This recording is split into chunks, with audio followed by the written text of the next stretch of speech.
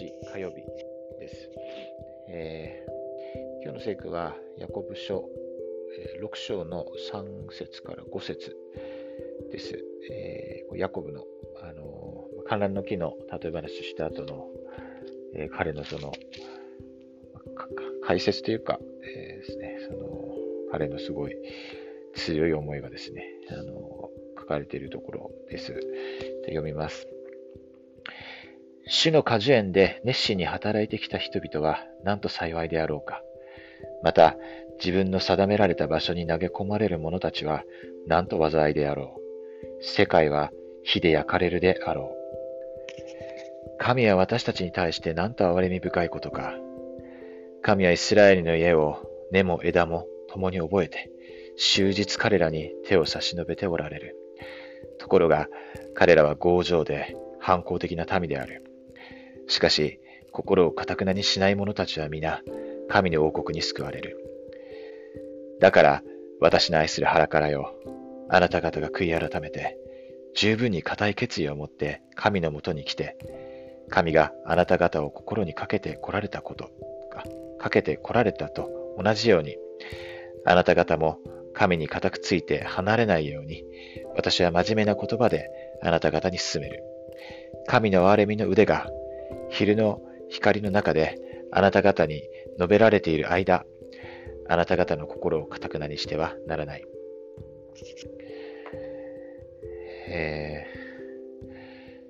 そうですね、今回、やっ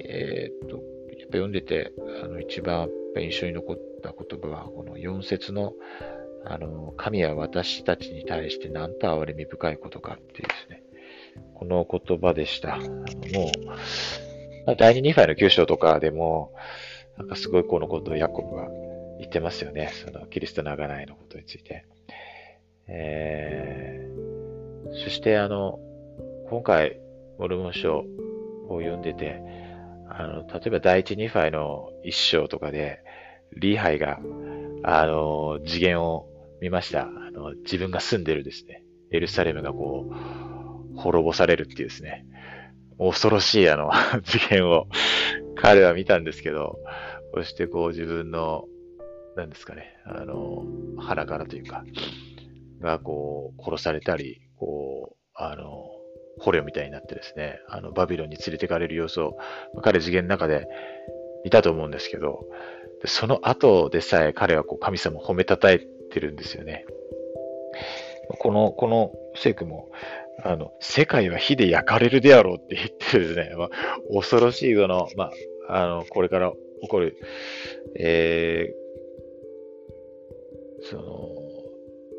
主の最高臨の時にですね、起こることをこう彼は見て、そのことを言った後にこう、神は私たちに対して何と憐れみ深いことかって言ってる、これがすごく印象に残ります。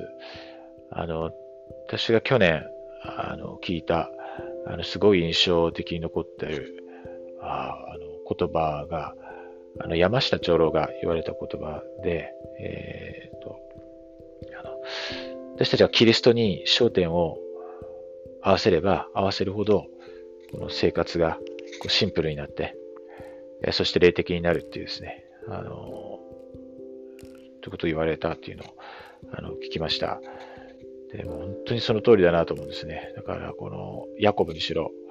リハイにしろ、ニファにしろ、すべての預言者そうだと思うんですけど、本当にこの彼らキリストに焦点をいつも合わせていますし、ですから、本当に幸せですし、なんでしょうかね、本当に、こう愛を動機に、いつも生活されている方々ですね。キリストの真の弟子です。私たちも、モルモン書を学びながら、してこの、神様が選ばれた、預言者たちが記録したこの本を本当に信仰を持って、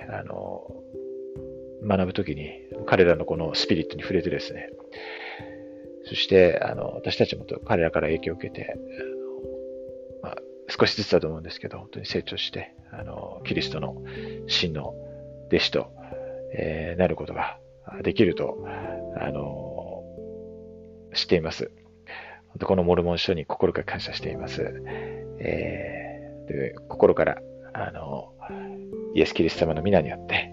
このモルモン書が真実であると、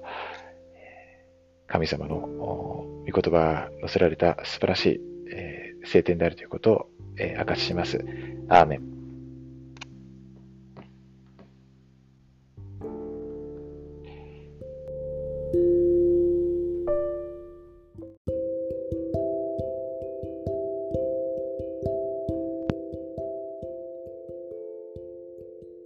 2020年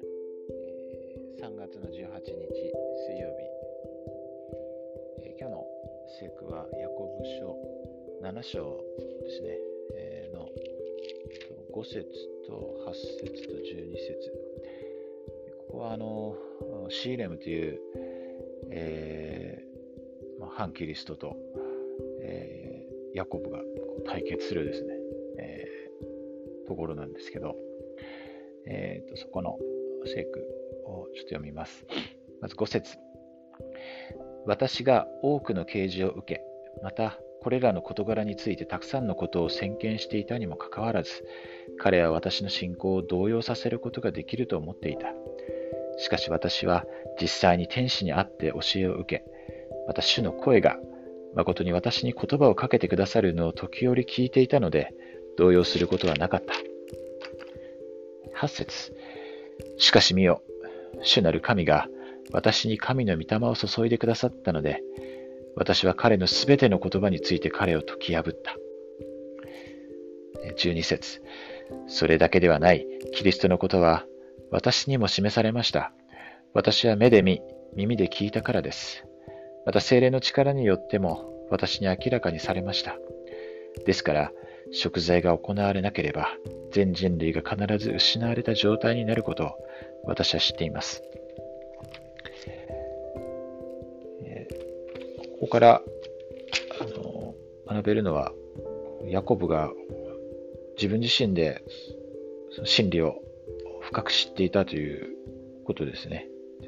それがあったので、こういうシーレムという彼はものすごい影響力があったわけですけど、そういうその悪い影響を受けることなく、それに動揺することはなかったとですね、いうふうにあります。今もシーレムみたいな人は残念ながらたくさんいます。そしてまたこのお話の中では今回はですね、すごい劇的なというか、シーレムは神様の力に打たれて死んでしまうんですけど、なかなかそういうことももちろん今もあるとは思うんですけど、あんまりないのかなという気がします。で、またヤコブはもう天使に会ってですね、教えを受けたとありますけど、なかなか天使に会って教えを受けるっていうことも、今もちろんあるとは思うんですけど、あまりないですよね。で、ですけど、本当に原則は一緒で、聖霊の力を私たちは受けられます。そして、主の声を時折、聞くことができます。で、実際に私も毎日の生活の中でそういうことを経験しています。ですから、どんなシーレムのようなですね、人が来てもその自分が持っている証、啓示、霊的な経験、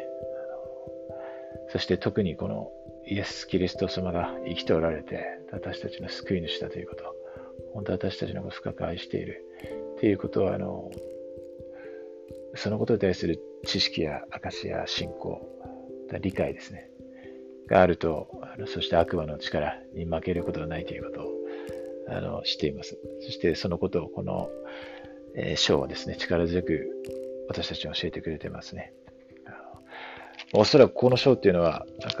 ヤコブが最後にどうしても付け加えたいと思って書かれている感じがありますよね。でこの素晴らしい、経験をヤコブが